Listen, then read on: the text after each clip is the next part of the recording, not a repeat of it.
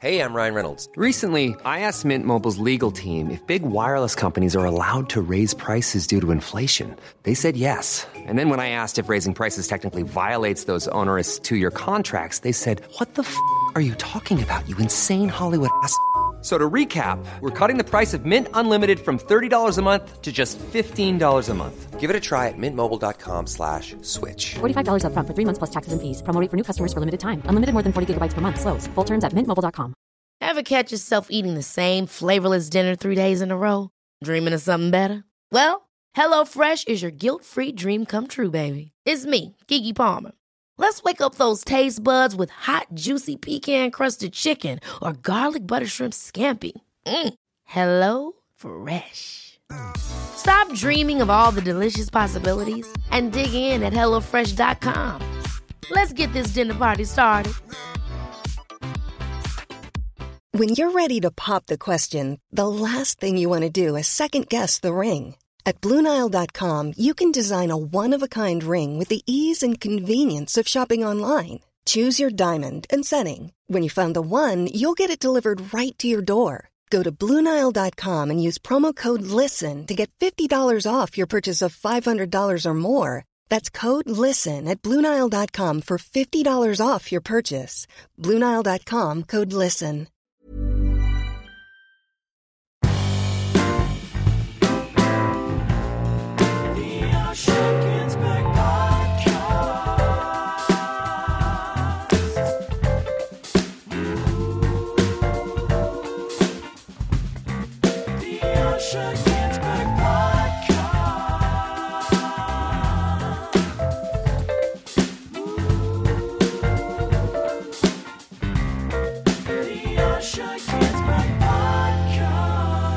Hello and welcome to episode 147 of the Osher Günsberg podcast. I'm Osher Günsberg and this episode features Dan Rosen. He is the CEO of ARIA, the big record industry body here in Australia. I'll tell you more about him in a moment.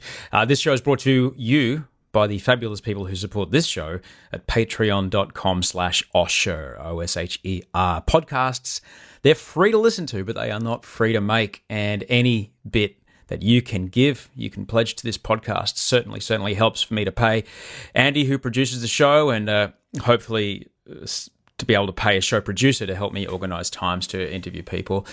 For as little as $5 a month, you can get access to exclusive episodes that only come your way. They're not for everybody, only for patrons of the show. You get that exclusive episode, but then you also get that lovely fuzzy feeling in your tummy that you've done something that helps another person, that other person being me. Well, also Andy, because he gets paid too. Well, I don't get paid. Andy gets paid. Yeah, you know what I'm saying. $1.25 an episode makes a big difference for the show. It makes such a difference in that there would be no show if it weren't for the people that support the show. So if you can, it's about the cost of a fancy cup of coffee once a month, patreon.com/Osher.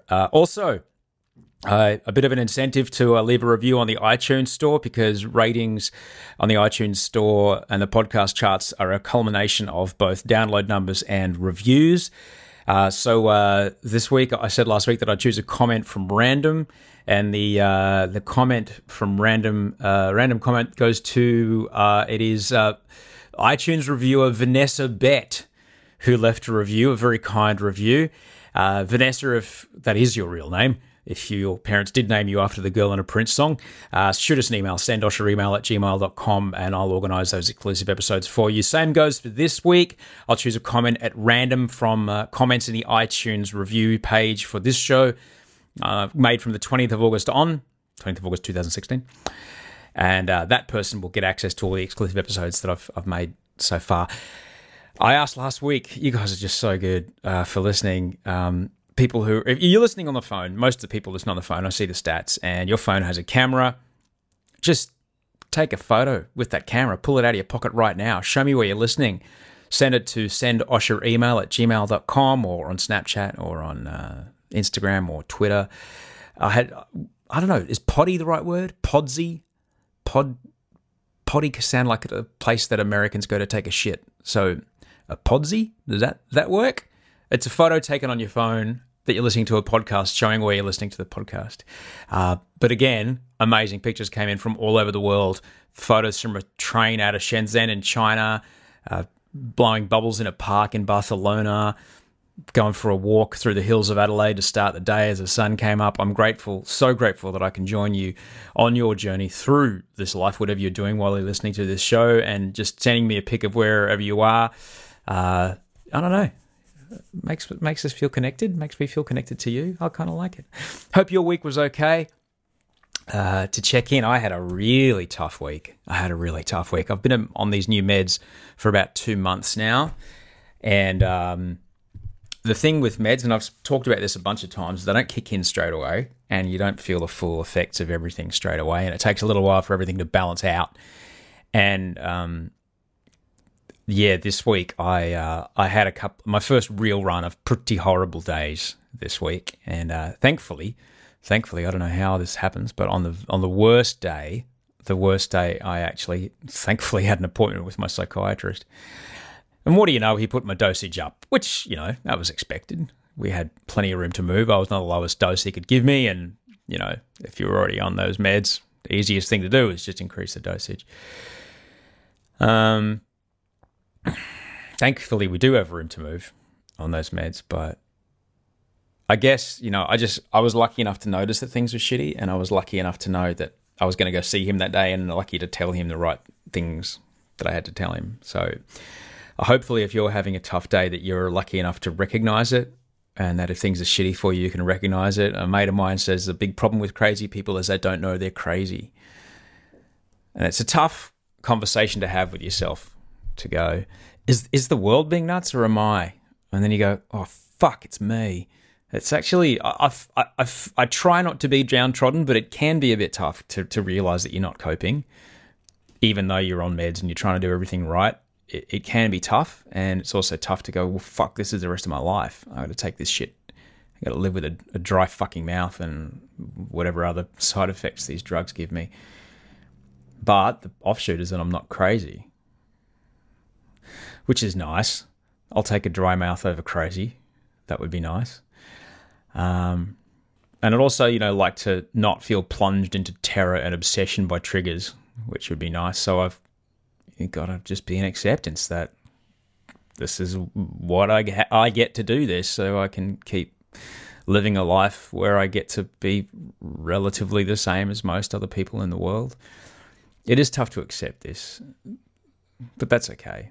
But a lot of people are way worse off than me, and I'm very grateful that what I have is what I have, and it isn't what I've seen other people go through. I'm very lucky.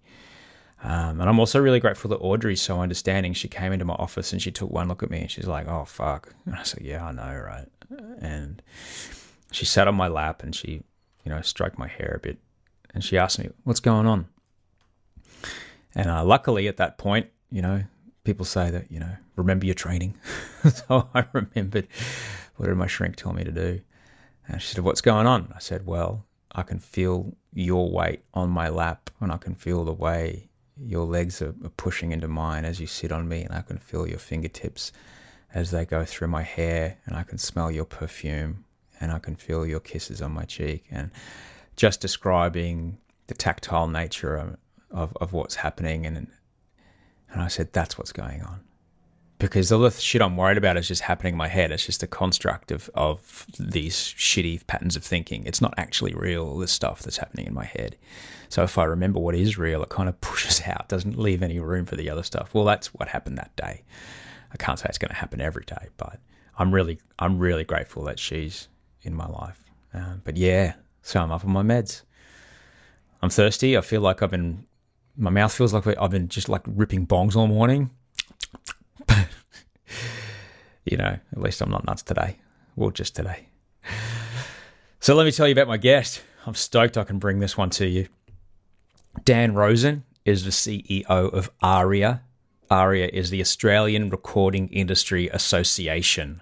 Now, among other things, ARIA, they provide the official pop music charts for Australia, and they do a bunch of other stuff, but they also facilitate the annual ARIA Awards, which is the highest acclaim that our country can give to a musician. They're mostly peer-reviewed awards. So it's an industry rewarding its own. It's a pretty exciting thing. I've been lucky enough to host the ARIAs a few years in a row. Dan has a cracking story, a really great story of how he actually came to be CEO of ARIA, how he made some very important decisions about university education and choosing not to follow it at a certain point in his life. And also, Dan talks about how he became CEO of a recording industry association at a time when the recording industry was disrupted like no other time it had been in its history, and how he sees artists and fans moving forward together so they can help each other in this brave new digital world. Dan's a great chat, and even if you're not into music, listening to how he chose his career path and how he made his decisions about where to study, when to study, what to study, when not to study, all these things are really interesting to listen to, and I certainly hope you get something out of it. So enjoy this conversation with Dan Rosen.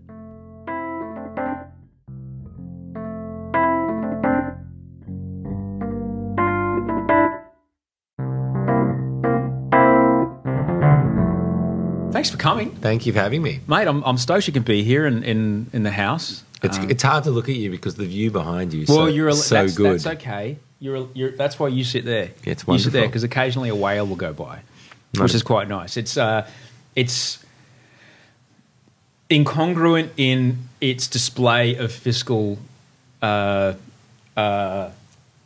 reflection upon my actual situation, because I can just afford to rent here, but I cannot afford to buy here. So. Well, regardless, you get to wait. I mean, it is one of the world's great views, isn't it? You get to look at whales. Unfortunately, my neighbours downstairs went, you know what, Wednesday? Fuck yeah, doof party. Oh, wow. Uh-huh. And so nobody got any sleep last night. So everybody woke up cranky. That's no good. Here in the ranch, yeah. Gigi was upset this morning. Audrey was upset this morning. I was upset this morning. Dog but was at least fine. people are still having doof parties on a Wednesday night. Oh, man. Sydney lockout laws have not fully killed the vibe. Oh, we'll talk all about that. Did you grow up near here? No, I grew up in Melbourne. Ah. So I'm a Melbourne boy, transplanted up here to Sydney. My mum actually is a Sydney girl who met my father at a school camp when they were 14, 15. And, no. Yes, and had a long-distance relationship in those days between Melbourne and Sydney. And then... Via letter? Yeah, and my mum, I think she moved to Melbourne the day after they got married. And how old were they when they got married? They must have been... My dad was 23. My mum was 23, so not young in those days. Hang on, so there were other people in between? Did they go on dates with other people, or? It's not a conversation I have with them. I think my father probably did. Really? Yeah. No, I think he definitely did. He tells me he did. Whether my mum did or not, I don't know. So I used to come up to Sydney quite a bit to visit my grandparents who lived in Dover Heights. Mm-hmm. But the interesting thing is Bondi back in those days was not considered a place where you really wanted to hang out. So I didn't even used to come to Bondi. It's pretty smacky down here. Yeah, a lot of junkies, a lot of housing commission. Yeah. So, you'd go to the harbour beaches, but Bondi was kind of frowned upon. My father used to say you used to have something called a Bondi moustache, which because of the sewerage would flow out, you'd come up and you might have something on your upper lip. Yeah, just on the underneath the golf courses where the sewage outfall was. Yeah. Back in that, I remember coming to Bondi when it was still like that. I was a little kid. Yeah. It's just the bit, but now it's one of the great things. I taught myself to surf when I moved to Sydney 5 years ago, and I hadn't surfed yesterday or 2 mornings ago this week. I got back out and got on a wave as the sun rose up over North Bondi, and it was a religious experience. It's pretty nuts when you think. I mean, I was living in Los Angeles. I was living in Venice, and the water there is pretty nasty. I won't lie. But I remember when I was working at Channel V, I'd be like in a meeting at 10 o'clock in the morning, like I was surfing with dolphins 3 hours ago. Yeah. Now I'm sitting at a boardroom table. Now I'm swimming with sharks. What a city. Yeah. What a city. There's very few places in the world you can do that. I think probably here. Rio, maybe. Rio. Yeah, maybe. But I know where I'd rather live. Between Sydney and Rio. Absolutely. That's for sure. So what was Because before you were, the kingpin of the Australian music industry, They're your words, not mine. Dennis isn't listening, it's fine.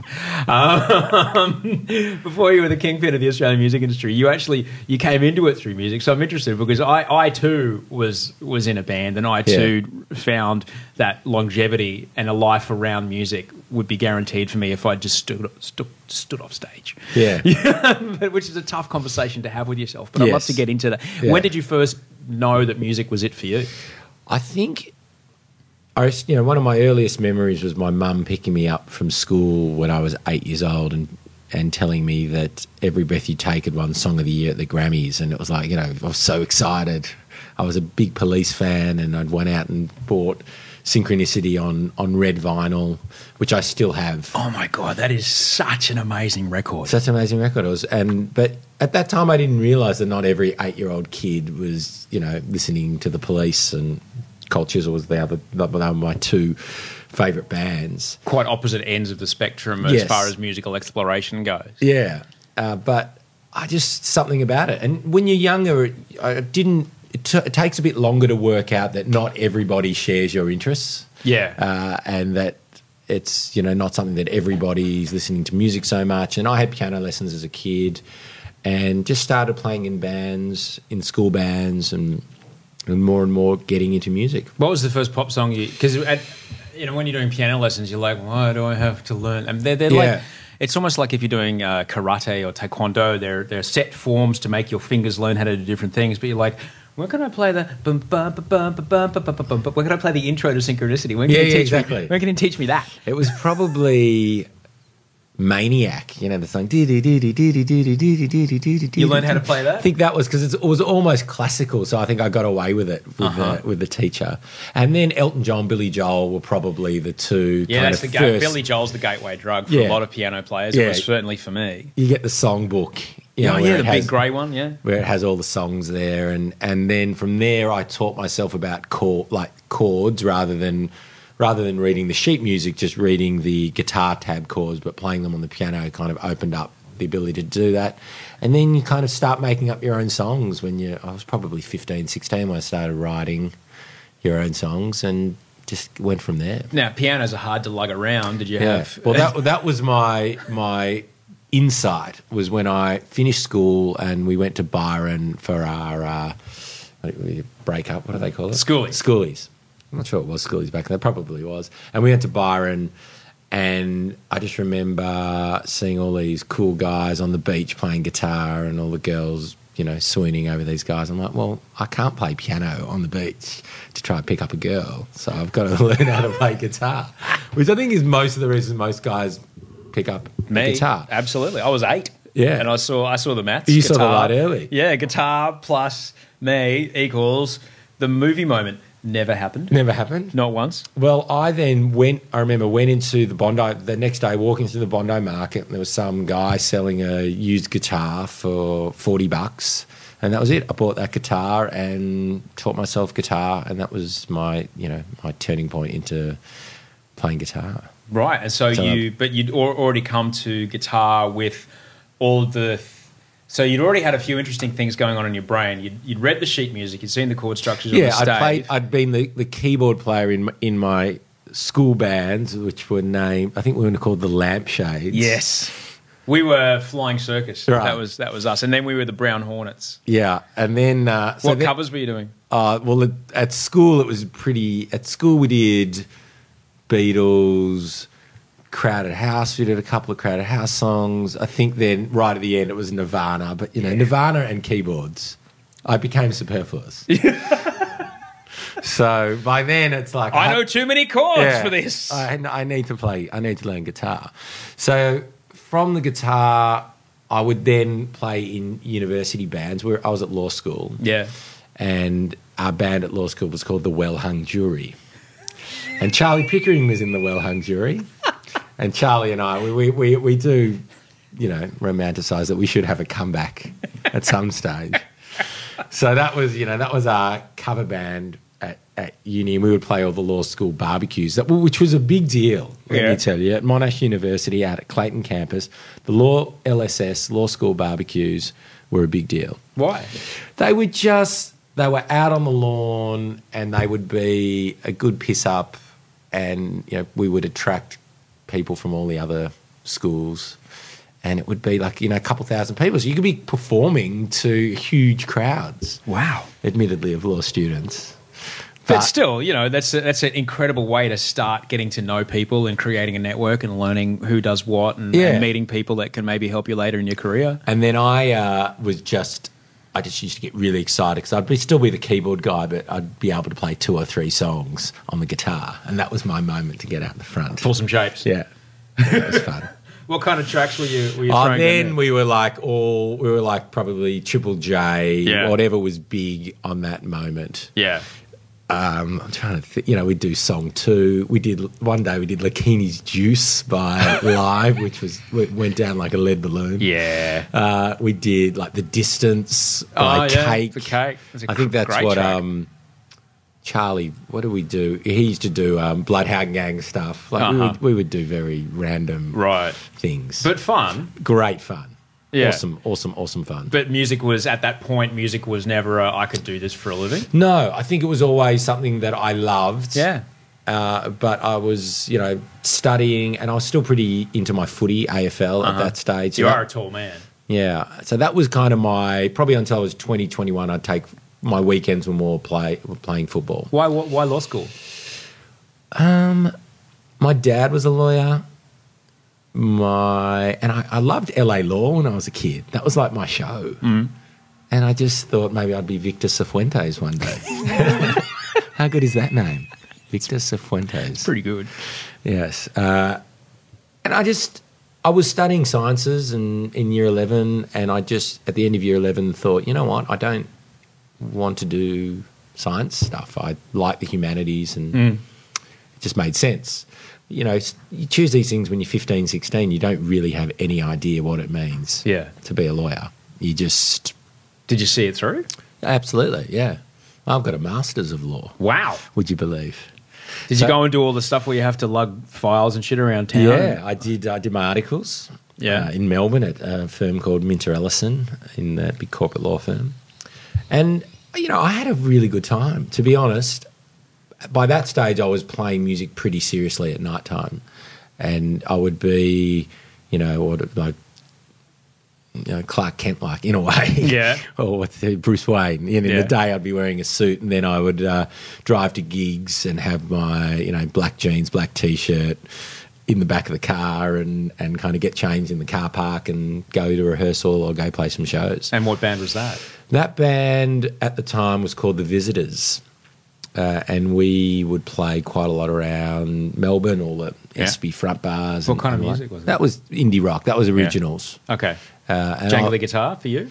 I was, I had a Fender Rhodes, a 54-key Fender Rhodes, which was unbelievable. Nothing sounds like that. Oh, which I found in the Trading Post, back in the day. Yeah. Remember, we found in the Trading Post, we drove out to, the northern suburbs of Melbourne, and, this woman took us upstairs to the attic.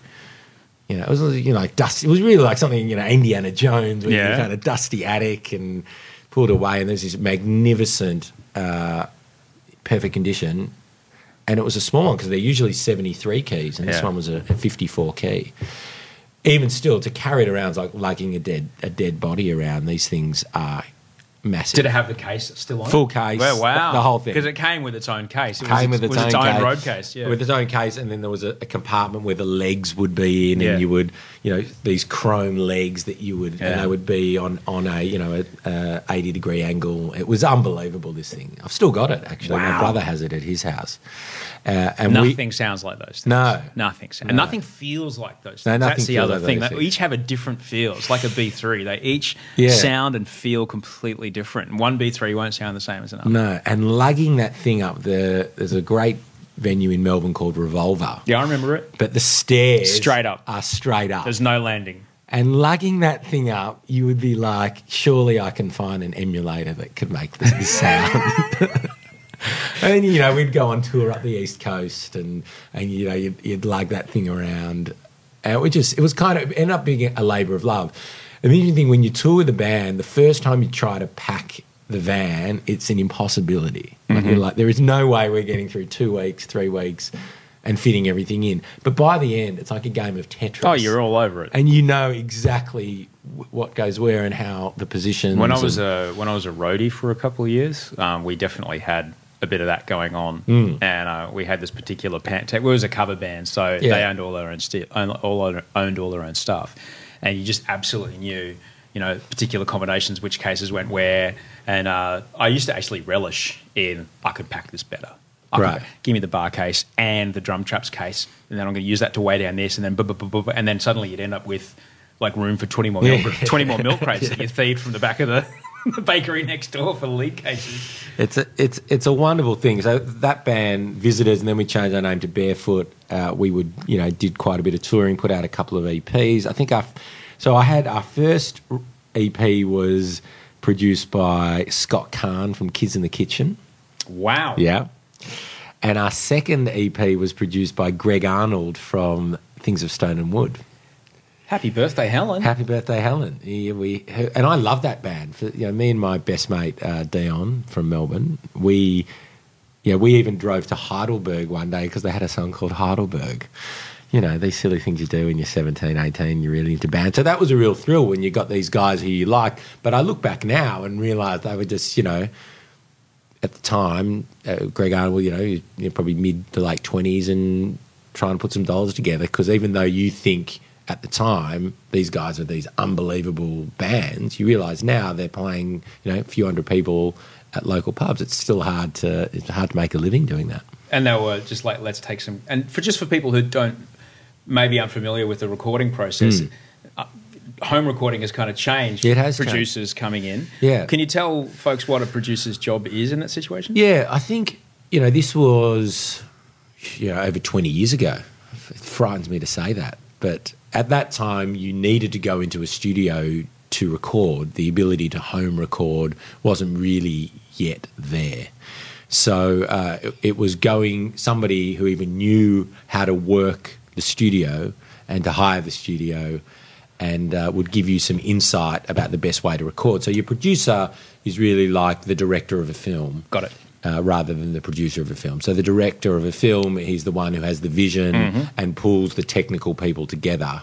They may not necessarily have the technical skills to put the microphone in the right place, but they will say, sonically, this is what we want to do, this is the vision, and they would work that out with the band. So they would then say, well, we should record in this format, or for this song, maybe you want to think about changing the bridge or changing a lyric. So there's a bit of arrangement. There is a bit of that. Yeah. And I think, certainly when you're young and you're dealing with someone who's had success, you listen to what they have to say. We had our second EP, we got Dave Atkins, who's now I think he's drumming for Azalea Banks as she tours around America. He drummed for Wolfmother for a while. He was the drummer for Pangaea and went on to be in the Resin Dogs. Wow. So he produced our EP, and we would do anything he told us. Yeah. Anything he told us, because he was just this god as far as we were concerned. Yeah, and like even, then the next band was Second Dan, which won Triple J Unearthed, which was actually was a home recording. Me and the drummer from Barefoot at the time, we kind of had a side project.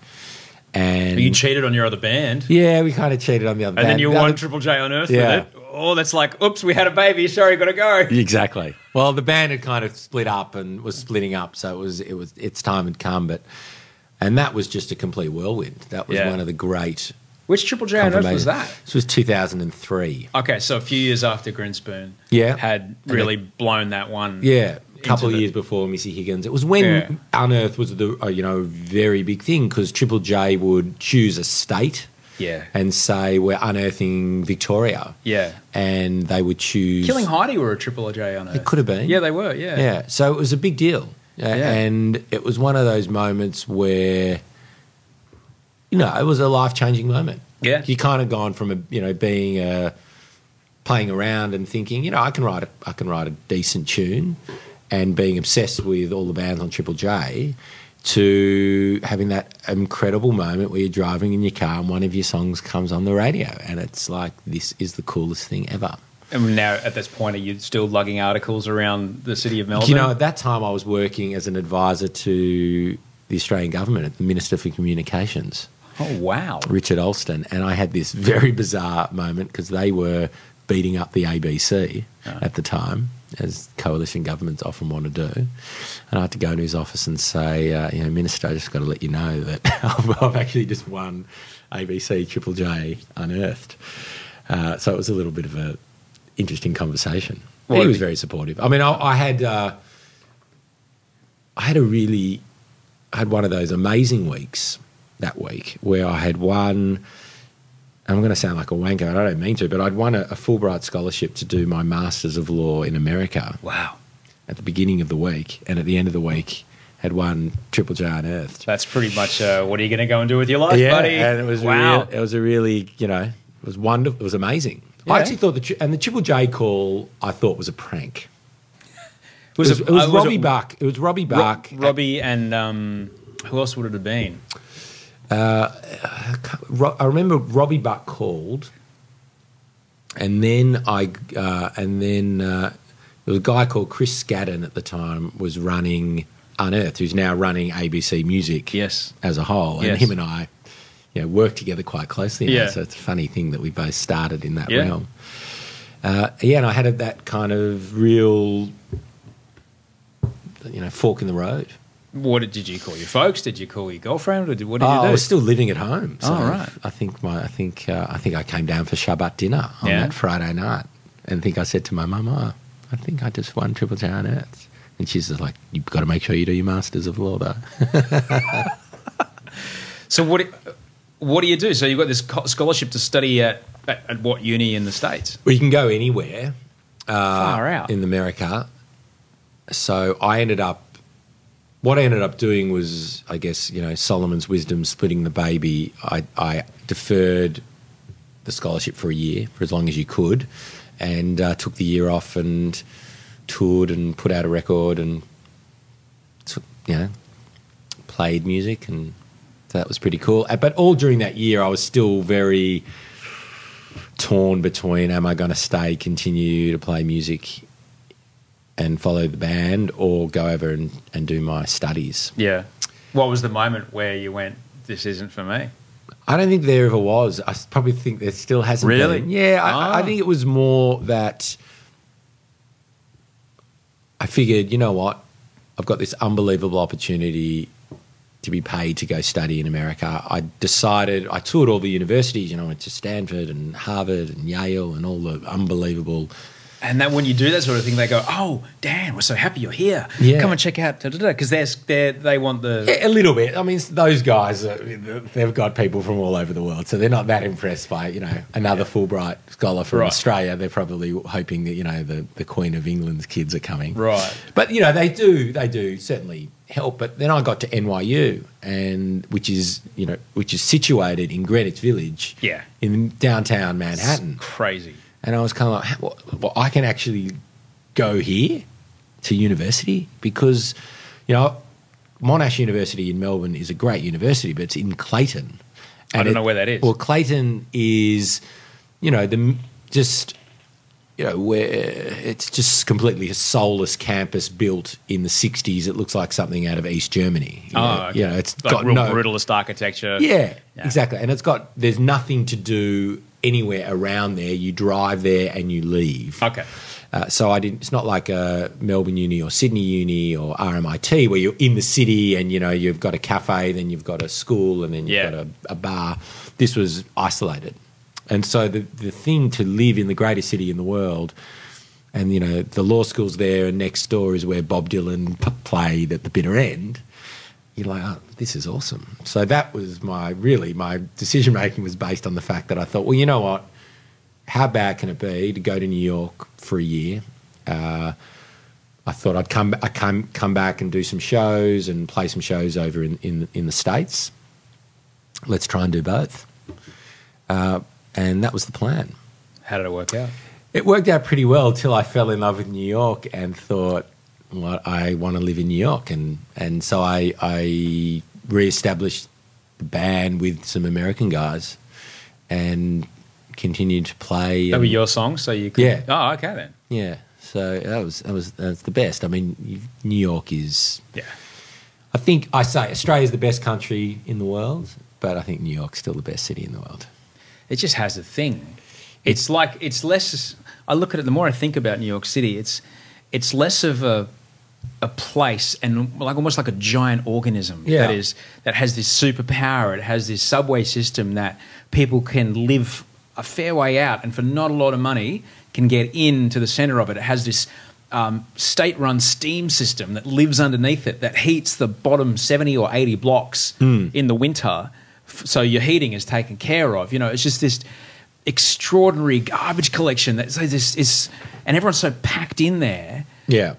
That's where the conflict of people bumping into each other randomly is where incredible things happen. And you only get that when you get that compacting of humanity into a certain space, is when you get that excitement and the innovation that comes out of that. It really is a remarkable place. Yeah. And it's the sort of city that if you landed and said, I want to be an astronaut, people would be like, that's awesome. Yeah. How can I help you be an astronaut? That's what I loved about America. Yeah. And that's what I think in our country, Australia, we could do with a bit more of. Yeah, I think we could. We could do with a bit more I mean, of. America could probably do with a bit more of pull your head in, mate. Yeah, but a little that's okay. bit. But there's a balance. Yeah. And I think that I'm hopeful that we're getting a bit better on that. And I think we are. Yeah, and celebrating our success. I'm seeing it a bit more in music now as well. Like we shouldn't be shy to want to be successful in what we do. No. And you can be successful without being arrogant and without being a dick. But there's also in the States, and I've talked about this before, is that success is not only a currency, potential of success is a currency. Yes. In the States. Yes. Here, potential of success is tickets, mate. You know? Yeah. Give us a call when you get there. Yeah. And then when you get there, who do you think you are? Yeah. Whereas there, it's when I got off the plane in LA and I said, like, I host live television and I'm here to host live network primetime. And they go, great, you need to go visit this guy and this guy, and I can help you talk to that guy, that guy, that guy. What do you need? What can I do? How can I help you? Yeah. They're right into it. Everyone's into it, and I think everybody is on their own journeys as well, and there's kind of like, it's not a zero-sum game. Yeah. You know, I think there's a sense that, well, if I help you, you might help me, and then we can all rise together. Yeah. Which is a wonderful thing, and I certainly felt that when I landed from a music perspective downtown in Manhattan. There was a scene where there was a lot of songwriting, and people would, say, "I come around, let's write a song and let's play together." And that didn't exist as much in Melbourne when I was kind of coming through. I think it's maybe happening a bit more now, but certainly back in the States, that's kind of par for the course. But I guess in the difference between Melbourne and New York is that in New York, they're at the time, we're talking mid-90s, late 90s, mid-2000s, late 2000s, there literally was a record company on every corner. It wasn't just the big five or the big three, whatever it is now. Yeah. There really was, blah, blah records. It's just down the street. It's, he gets his pressings done over there in Brooklyn, but you can put out a 7-inch. Yeah. It can actually happen. It can happen, and there was a lot of, there was still, that little place, Shanae, or that's where Buckley got signed, and that place, Living Room, that's where Norah Jones, and you could still go and hang out with Norah Jones. She would just be playing at the Rockwood Music Hall or the Living Room. I still remember my producer at the time, a guy called Andy Baldwin, who now lives in New York and's got some great studios, came to stay with me, and I said, "Oh, mate, let's just go down to the living room. You never know who could be playing. And it's a free gig, and you walk in, and there's on stage Norah Jones and Bonnie Raitt. It's like, there's 25 Grammys between them up on stage, just, jamming out. And it's a gold coin, they don't have coins there. It's like they pass the bucket around and you just put in what you think. And so there was a wonderful scene there, and there's this place called the Rockwood Music Hall that we used to play a lot at, and it started as a room. We're on radio, so you can't see this, but no bigger than a small living room that had a baby grand piano in it, and it could fit maybe 40 people in. Yeah. And it was just the greatest gig ever. The whole neighbourhood would come down, and then they've expanded, and now they've got 3 rooms. Wow. And it's one of the great places. Yeah. And was the Bonnie Raitt Nora Jones night the night you went only in New York? yeah, well, that was a place called the Living Room. Absolutely, and you get that a lot in New York, where any night of the week could be the greatest night of your life. You know, Yeah. you could just walk out of a restaurant. It's a Monday night, and there's Bono, and you end up at the bar, you're having a drink, and it's. See, and I felt that way about Sydney growing up in Brisbane. Coming down here, my big brother would come down here and tell me stories of like, we were just walking down the street and there was a sign that says, tonight Don Burrows $5. It's like, holy shit. Like Don Burrows, one of the great jazz flautists of Australian music. And they're like, he was just playing a gig. Yeah. Just playing a gig on a Tuesday at the basement. Just come on down, Don Burrows, $5. Come on in. I couldn't believe that such a place existed. Yeah. And then, you hear about what you're talking about. It's another But I level. think we do have that. I'm not saying that we should have an inferiority to that. I mean, New York is the center of the world in that realm, but I haven't missed it since I've been back in Sydney, and I really thought that I would. So for me, Sydney has an incredible capacity to keep you interested, and I think got incredible nature. The culture is pretty good. I think. You should celebrate yourself every day, but some days you should celebrate with jewelry. Whether you want to commemorate an unforgettable moment or just bring some added sparkle to your collection, Blue Nile can offer you expert guidance and a wide assortment of jewelry of the highest quality at the best price. Go to BlueNile.com today and experience the ease and convenience of shopping Blue Nile, the original online jeweler since 1999. That's BlueNile.com. BlueNile.com. Ever catch yourself eating the same flavorless dinner 3 days in a row? Dreaming of something better? Well, HelloFresh is your guilt-free dream come true, baby. It's me, Keke Palmer. Let's wake up those taste buds with hot, juicy pecan-crusted chicken or garlic butter shrimp scampi. Hello Fresh. Stop dreaming of all the delicious possibilities and dig in at HelloFresh.com. Let's get this dinner party started.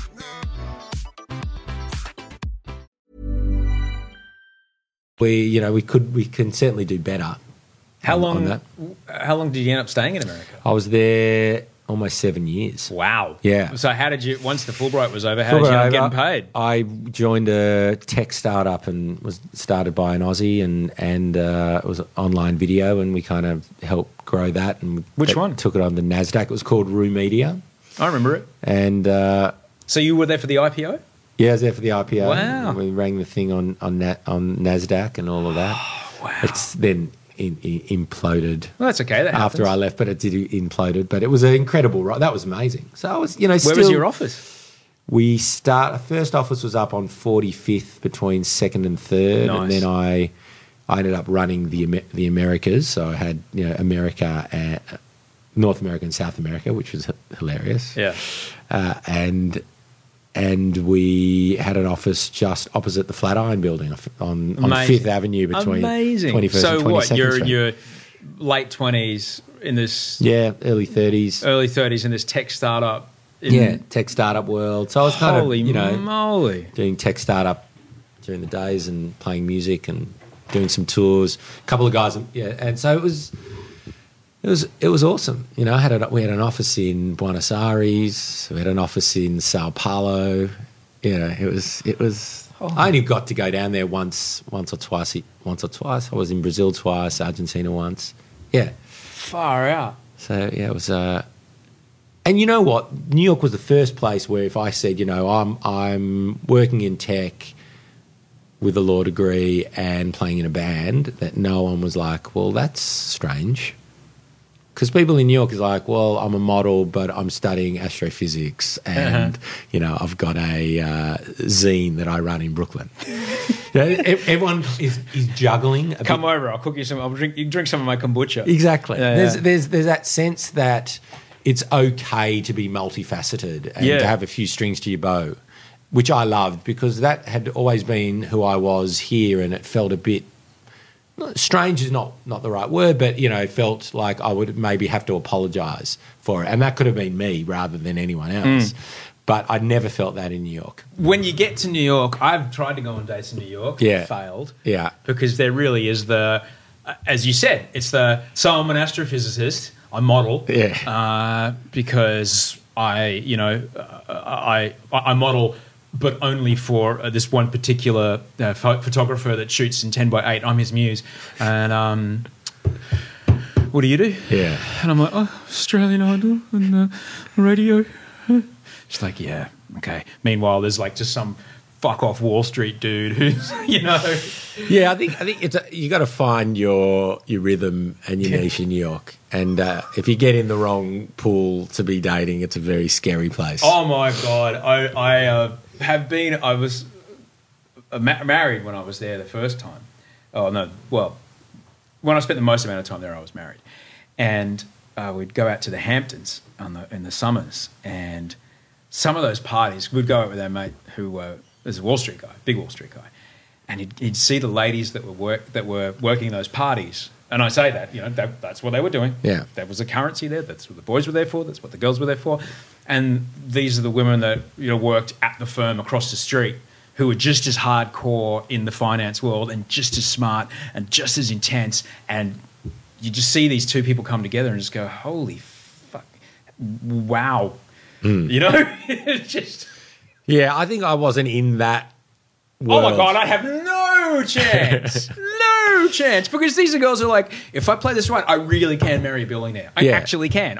There is actually one. Yeah. And I think, you spend your time in New York avoiding those kind of girls because that's not anyone who wants that is probably not someone you want to go on a date with. So, I think you can get trapped in that. But thankfully, I think from a combination of having being at uni to start with and then playing in the band, it kind of takes you in different circles. Yeah. And you meet a lot of, the Australian vibe in New York just started to tick over when I arrived. I think we got the E3 visa, which started in 2005, like a year or two after I got there.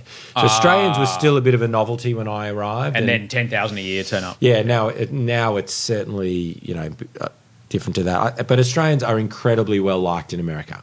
Yeah, the Americans love Australians. We work really hard. We work hard. We're good people.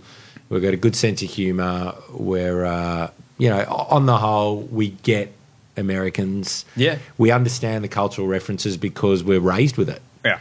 I think for our parents' generation, it was the UK. Yes. But, for us, for our generation, I think that we are raised with more American music, television, movies. Mm-hmm. So we understand the yellow school bus because I saw it on Ferris Bueller. Like you understand all of their cultural references. So it's a pretty easy thing to feel. When did you go? It's time to go home. I thought I was coming up to probably 6 years in, and I was actually I had a birthday in Atlanta. I had to go down there for work, and I was sitting at the bar on my own, thinking to myself, I actually want to be around my family. I think, and then the next weekend we were up at the Hamptons, but in a place called Montauk, which at the time... Sort of the very end. It's lovely. The end. So it was kind of the least shishi of the Hamptons, but it's now become quite shishi, I think, because it was the furthest away and you probably couldn't fly your helicopter there. Mm. And I remember it was, spent all Sunday at the beach and it was just, the best. And then I was thinking, oh, shit, I've got to get back to Manhattan, 3.5, 4 hours away. I thought, wouldn't it be great if you could just, spend more time living at the beach? And I thought, hang on a second, I come from Australia. I can do that. There is a place. And I think those two moments were like, hang on a second, I'm not sure I want to be an American. I'm not sure I want to live in America for the rest of my life. And I realised I wanted to have family, and I don't know if I want my kids to play baseball. And I thought, why not see if I can do something, move back to Australia? And I just kind of put the intention out there. And I got this phone call. I remember I was walking on 2nd Street between First Avenue and 2nd Avenue, because there's this unbelievable old cemetery in the middle of New York. The real estate now would be worth a fortune. And there's a guy buried there called Preserved Fish is his name, which I always loved. It's this beautiful cemetery. And as I was walking past, I got a phone call going on, Dan, we've got your name. Would you ever consider coming back to Australia for a job. I'm saying, I'm kind of open to it. I said, what's the job? And they said, CEO of ARIA. I said, ARIA, like as in the music? They're like, yeah. I'm like, well, it's certainly worth having send me through the job spec. So kind of when I started making the decision in my head that I wanted to come back, I had this opportunity and I was, I thought, you know what, I read the job description and it was pretty much the first time that everything that I was interested in and had done was on one page. Wow. Or 1.5 pages. How did you get the word out there? What did you just call home and say, I'm going to come back, keep your ear out? I think so. I'm not sure how someone got my resume. I really can't remember putting my resume in for anything earlier than that, but someone must have had my resume on file. And, it was a really incredible bout of synchronicity, which I come back to my first record. It's the red vinyl, mate. Yeah. The power of the red vinyl. And I believe in synchronicity.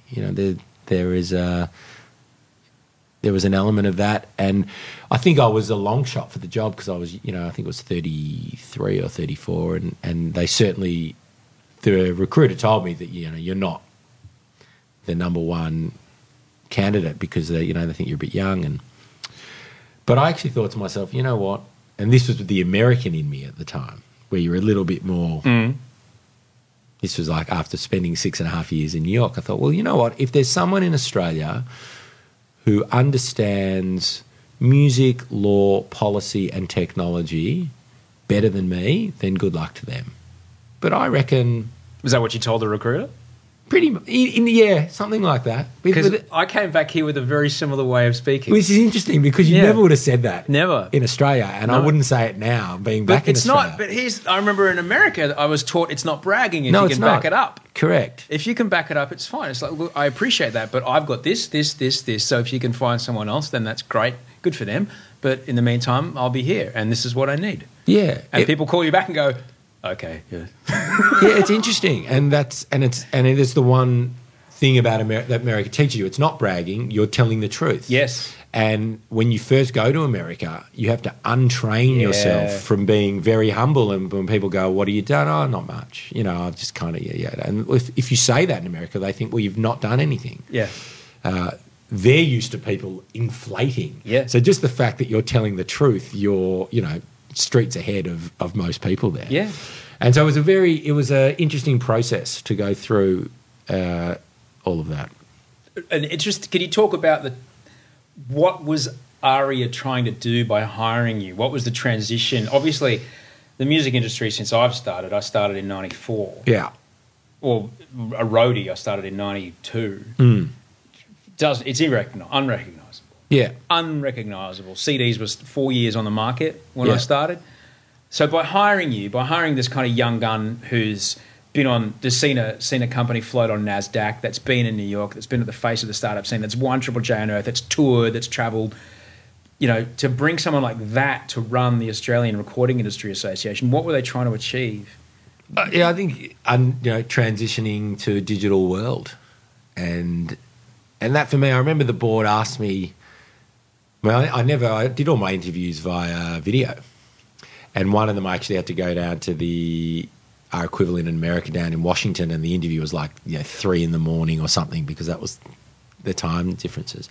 I remember the board said to me, why would you want to do something in the music business? Everyone says the music industry is stuffed. And I said, you know what? Number one, I love music.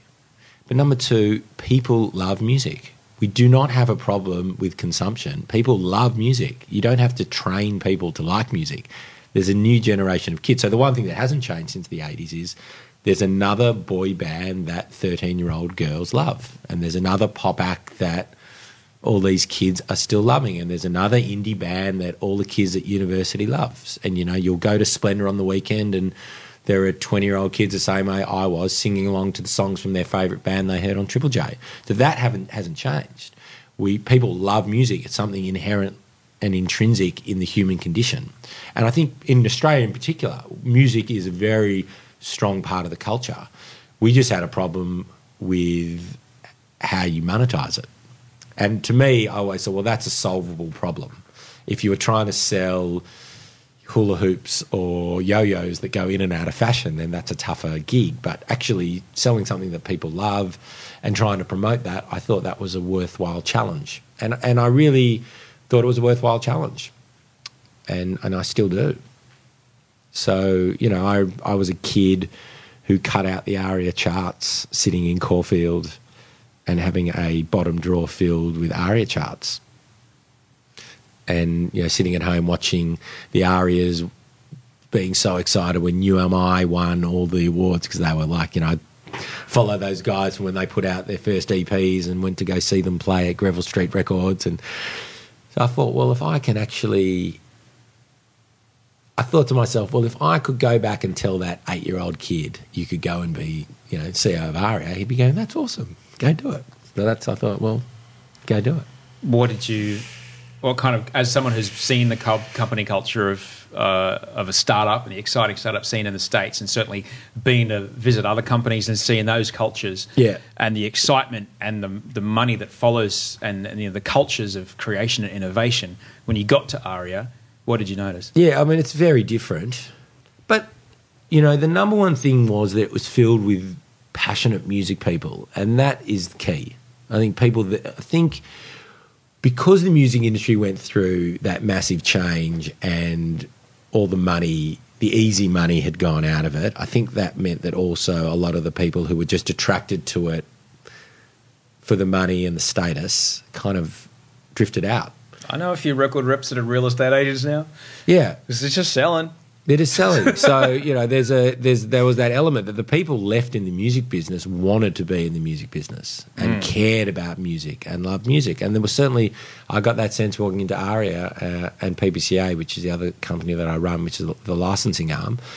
People there really wanted to be there. People were passionate about music, and they were up for the challenge to try to transition into the digital world.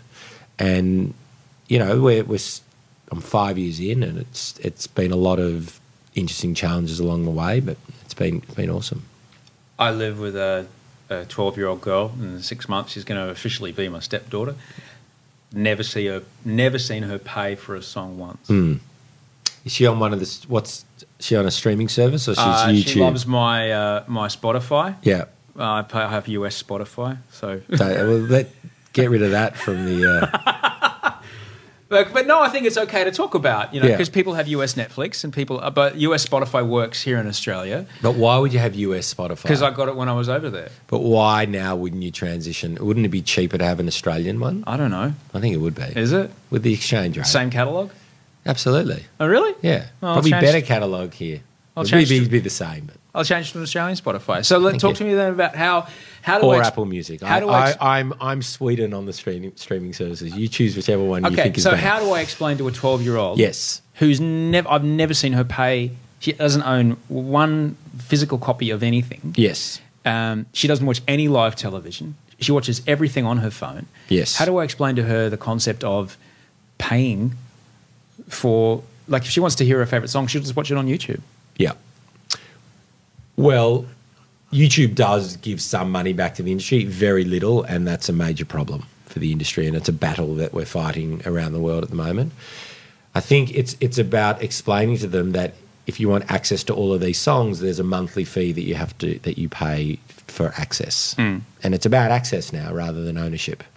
Right. And that's, you know, whether they're on Spotify or Apple Music or YouTube, hopefully they're going to sites that are legal and that money flows back to the industry. And whether that's a paid service or a free service supported by ads, then money's coming back to the industry. You would have still been in university when Napster exploded. You must have gone, oh, fuck, every song ever. Let's go. Yeah, I mean, I did. Yeah. I was downloading Bootsy Collins live in Louisville, Kentucky. Yeah, you know what? I never did, and maybe I was a Luddite and I was still buying CDs. Oh, I was at Channel V and we had this T1 connection to the office, so I was just like broadbanding the shit out of everything. Yeah, which is weird because you were kind of a creative, making money in the creative industries. Well, but yes, I was still buying CDs. Like, so to download things, then the trick then to get it onto iPods hadn't been invented yet. Yeah. So it was still difficult to listen to that music. And even the iPod, people forget that there was a couple-year period between when the first iPod came out and when legal iTunes came out. So there was a long period where basically the iPod was just a repository for pirated music. And the first ad campaign was, rip, mix, burn. And so, it was 1,000 songs in your pocket, but you couldn't buy any of them legally. So, Apple kind of rebuilt itself on the back of, turning a blind eye to what would be considered piracy. They then brilliantly were able to, start making that into a legal market, which they did brilliantly with the iTunes Store, and now they're transitioning into Apple Music. I mean, because once the iTunes Store showed up, I was very deliberate. The first album I ever bought on iTunes was Tea and Sympathy, Bernard Fanning. There you are. New record's out this week. It is too. I'm pretty sure I never downloaded, unless I couldn't buy it anywhere. Yeah. I pretty much, from then on, I downloaded everything legally because not only I have a moral conscience about it, but also it was just always better quality. Yeah. It was always better quality. And I think that, you wouldn't sanction it, but there could have been some moral argument when people would say, well, you know what, I can't get it anywhere legally. But for music, that argument doesn't hold at all. You can get everything you want legally. And in Australia, there's no windowing of music. In fact, we get it first because every piece of music now usually is released on a Friday, and Friday comes here before it does in the UK or the US. So we end up getting music first. Right. So when it comes now to, say, for example, the getting, because ultimately, who's Gigi Love at the moment? She loves a heaps of people. Let's say, for example, Shawn Mendes, right? Yeah. She digs Shawn Mendes right now. Explaining to her, well, if Shawn Mendes can't put food on his table, Shawn Mendes can't record any more songs. And is that how do you explain to a teenager the difference between that person whom you love and is in their video holding money and cash and driving around cars, doesn't own any of that shit, and actually needs your money if they want to keep being your favourite artist? Yeah. Is that how you explain the morals of paying for music to a kid? Well, I don't yet have a teenager, so I don't know how you convinced teenagers. I think so. I think you're talking about the value and the respect. It's it's a basic respect of the same way I would that you need to go out and earn a living. These other people need to go out and earn a living, and the way they earn a living is by being paid for their work, and you need to contribute to that. Yeah. So when we've seen an Apple but Music, it's not an listen. It's been an argument that's been really hard to win. Yeah. Because once someone can access it for free, it's very hard to shut that gate. Absolutely. It's very hard to shut in their mind. Once you've had the idea of all this stuff just comes to me. Like I had to have this explanation to her about the other day about she couldn't get a particular season of something she wanted to find on Netflix. And then I found, well, she's watching it the other day. Where'd you find that? And she named a site. I'm like, I had to have this conversation about to her, like, when it goes on that site, you're not paying the people that make it. Yeah. And bless her, she's such a beautiful kid. She didn't watch it on that site anymore. Raised her well. Well, raised very well. I'm very grateful that we have her in our lives. But is that the... Because I'm sure somewhere someone's still getting paid for that music. And is it the advertisers on those sites? On the pirate side. Yeah. Oh, it's the pirates. Yeah. So they're still getting paid. People are still getting paid. It's just not the people that make it. Absolutely. The money flows to the people running the site and the ads that they're selling on that site. So, it's money's flowing to the wrong people. Right.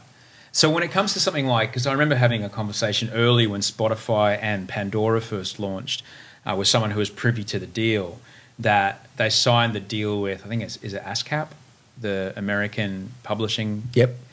And they were like, oh, you're some little startup. Pay this much. Yeah. See what happens. And it was like some huge length of time that deal was. And I don't know if that deal has yet been renegotiated. It may have, I'm unaware. But then Pandora and Spotify explode and people now listen to the music using that streaming service, and yet the artist, there was a great article written by Aloe Black about that Avicii song that he wrote. And he goes, I got a check for $8,000 and this got played 156 million times. Doesn't work out. Like, how do you then make sure, doing in your job, how do you make sure those artists are looked after? It's, it's complicated, but I think as these streaming services gain momentum, I mean, the streaming services work on people who subscribe. It goes into a pool of money, and then that pool gets divvied up based on plays. Got it. Now, and that's a simplified version, but so the bigger the pool, the bigger the money that can flow back to the artists and the songwriters. And I think that pool has been small but growing. So once it gets to a bigger pool, then we're hopeful that the money starts flowing back to the artists and the labels. The other thing is that you've gone from a one hit, like where you get one check because it's been downloaded or bought, to an annuity stream. So you're getting that money over time as people listen to your music over time. And I think that's just a mind shift for artists to get their head around. So, do we think that it can get back to where it was? I don't think it gets back to where it was from a CD perspective. But last year, the Australian music record business was up 5%, which is the first time in a long time. That's extraordinary. That it's growing. I mean, coming from a low base, but the trend seems to be up. So if we can continue to get people subscribing, and we see Spotify's growing very well in Australia. Apple Music now have a relationship with Telstra where they're promoting that. And, we're getting into the millions of people that are signing up for subscription services, and that becomes a really, legitimate business.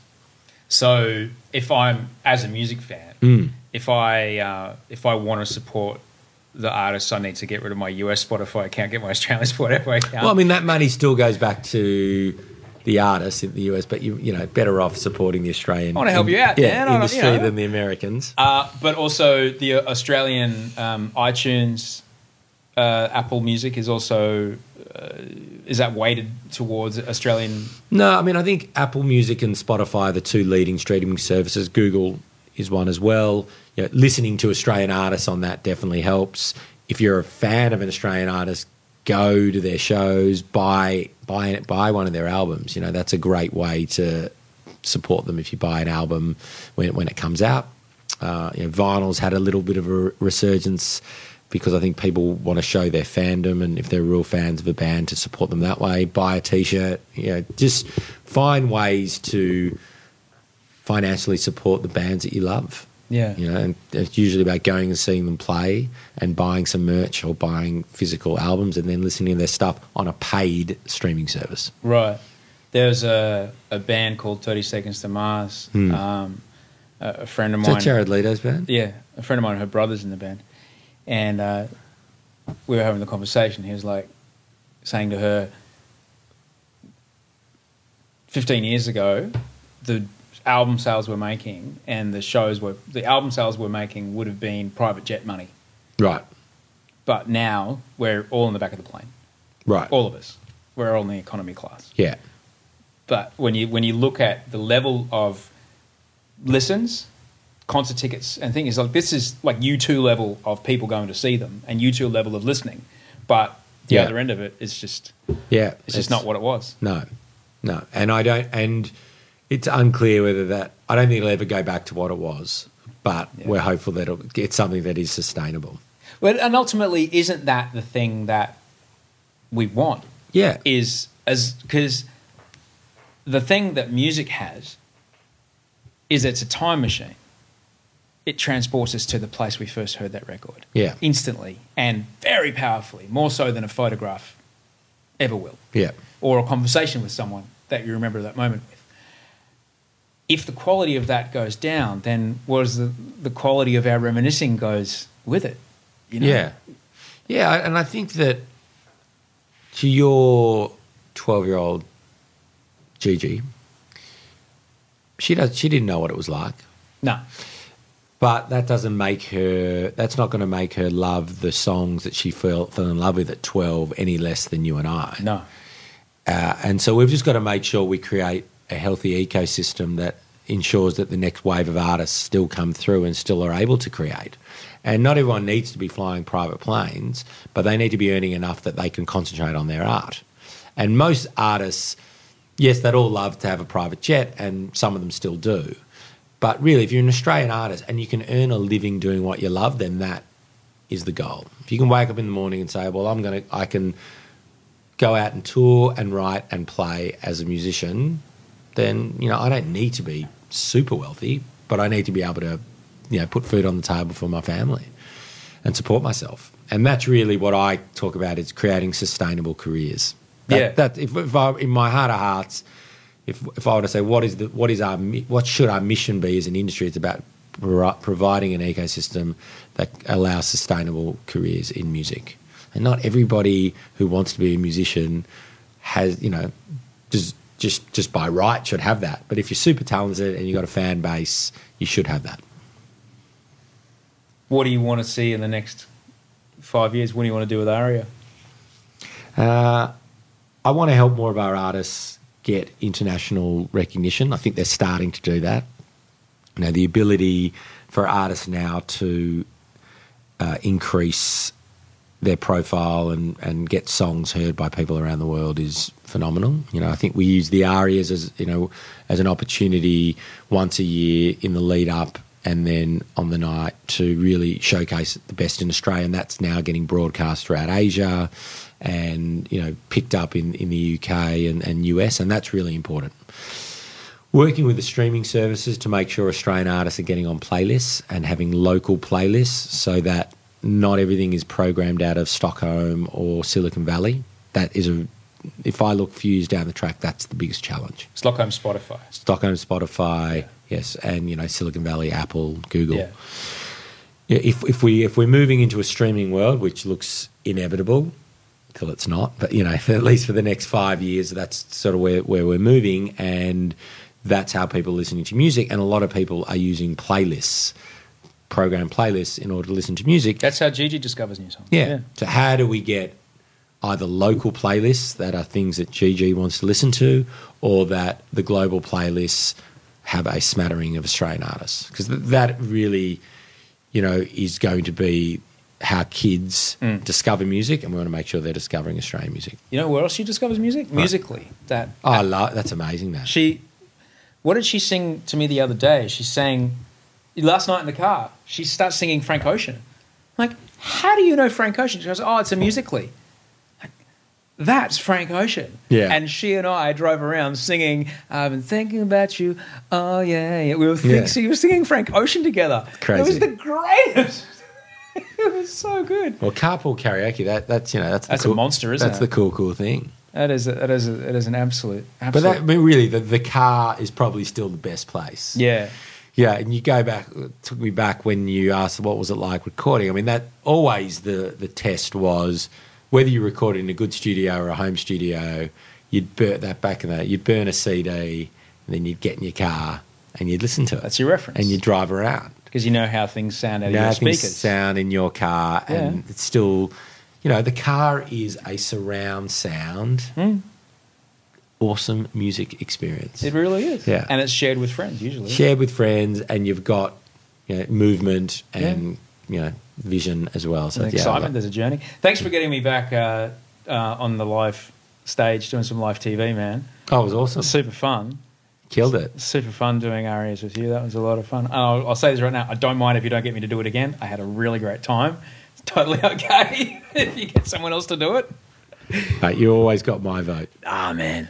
It's super fun doing the big live ones, and it's super fun having, in the room. It's such an incredible night, and I hope that people at home appreciate it, because most of those people could in and of themselves play that stage, obviously. And to get all those incredible artists to come together on the one night in the one room and put rivalries and egos and everything aside, it's really pretty crazy. And the collaborations you managed to pull off are pretty great. The collaborations are amazing. And as you know, it's a little bit like a swan. Hopefully it feels seamless, but there's a lot of stuff, where even right up until you press go, you're still making changes. Mate, in the middle of the show. Yeah. and it's rock and roll. But that's what I love about it. Yeah. That's the best part. Yeah, it's very rock and roll. Yeah. And, the music industry and musicians aren't cookie cutter, and they're not drones, and they are personalities, which is why we love them. And it means that dealing with them is not a straight line. It's not to get from A to B, you go that way. You have to go around in circles and back around the block and move a dressing room or two. And that's part of the special nature. And that's always something when you're dealing with sponsors and networks and is explaining to them that sometimes things are happening not to spite anybody, not because people are being difficult. That's just how they deal with the world. And I think sportsmen are very different because sportsmen are used to doing what they're told effectively, particularly team sport, because if you don't do what the coach says and what the team rules are, then you're out of the team. And so I think that sponsors and networks and people dealing with sport are much more used to saying, well, let's do it this way and that's how it happens. Whereas music is not like that, which adds to the special nature of it, but adds to the degree of difficulty. Yeah, it's super fun. It's super fun and, I love it. And that's why I think that, having been an artist, not to the level that guys we have performing, but having done TV stuff and performing, where their head's at and where they're coming from. And I hope that I can be their champion in those. Well, I think it's and I still think the ARIA Awards and awards ceremonies are very important to get people to top of mind, especially when you've got, and I'm pretty sure every single person that took the stage last year's show, at least, every one of them had pretty much just stepped off a plane from the US or Europe and had just been on the international stage. So they're absolutely, without doubt, world-class musicians. Absolutely. And being able to showcase that in one night is a wonderful thing. And to be able to go, look, our Australian music industry is, last night, bless them, in Brisbane, People's Day of the exhibition, like the Ekka, like the Royal Easter Show, the big Saturday night, the first, or the Good Friday, like the one that everybody has off. Yeah. They had a Cold Chisel tribute band and a Keith Urban tribute band. Yeah, wow. All right. Come on. Yeah. It's okay. Yeah. We have world-class bands and people will come out to see them. I think Katie Noonan's just got the Queensland Festival gig. Right. So, as a director of the festival? Director. Yeah, so I'm sure she's going to put some cool stuff going on up there. Well, this is the Ekka. This is the great masses of people who came out to see the cows and the show rides and the show bags. It's called the Ekka. The Ekka. The exhibition, mate. Oh, the Ekka. The Ekka, mate. Right. The Ekka. Yeah, they could be putting on some.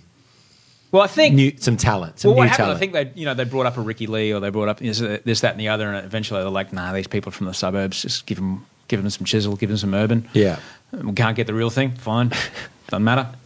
But the awards nights, I think that they're really, really important and they're super fun. And I shit you not, I have no problem at all. Like the 2 years I did it, brilliant fun. You were brilliant. Brilliant fun. And I personally think if you get me, that's great. I'm 42. Yeah. All right. You look good. But I appreciate that for radio. But when you got blokes like Scott Tweedy or blokes like Liv Fireland, ladies like Liv Fireland, people who are like right in there, right in the. We haven't done a great job in Australia, I think, of creating the next music TV stars. I think you guys did it with Idol, probably the last, and V before that. Yeah. But music TV is kind of gone. No, but even someone who was Molly, that iconic. But again, that's gone. And look, if whoever you want to get to host it this year, if you want to get me to come and produce them and work with them on the night so they're amazing on camera, I'd love to do that. Yeah. But whoever it is, like I said, like I'm these people's dads. When we host it. Yeah, but you still. I'll say yes to it in a hurry. But it's a delayed adolescence. What I'm a firm believer in. I want to train up the person that will take my job from me. Nothing would make me happier. Right. Nothing would make me happier. Is that you or me? Nothing would make me happier. Yeah. All right. And to be there for maybe we hold a reality TV show that you have to give a rose to the next ARIA host. Yeah. Who would it be? I don't know, but what do we have? 12 contestants. They go out on dates with you. Put them through an obstacle course. Exactly. You've got to talk for a minute longer than you thought you'd have to, while a director's assistant counts you down and tells you to look at a different camera while you're being told to move because a giant piece of set is coming down over your head so you don't get killed. Go. I think it could work. I think it's a great show.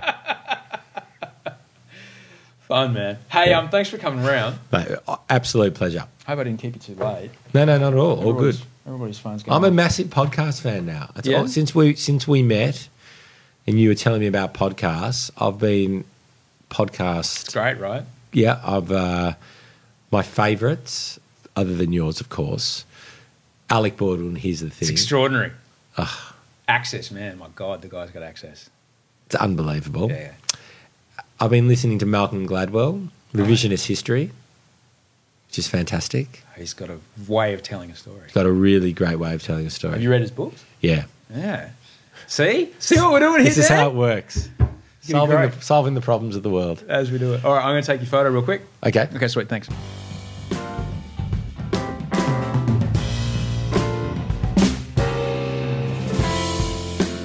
Well, that's it for Dan Rosen. Thanks so much for coming in, Dan. I really appreciate that you did it, mate, and you made time out of your day to come over to Rancho Relaxo and have a chat. Thank you all so much for listening. Once again, you can support the show, patreon.com/Osher, O-S-H-E-R. As little as $5 a month is all it takes to get access to those exclusive episodes. And once again, if you want to have a listen to those exclusives and you don't have $5 a month, that's okay. Just leave a review on iTunes. I'll choose one random reviewer next week and give them access to the exclusives so far as a thank you for saying so. Hope you have a fantastic week. I love you for listening. Take care of yourself. Hug someone. And yeah, until we talk next time, sleep well. Dream of beautiful things.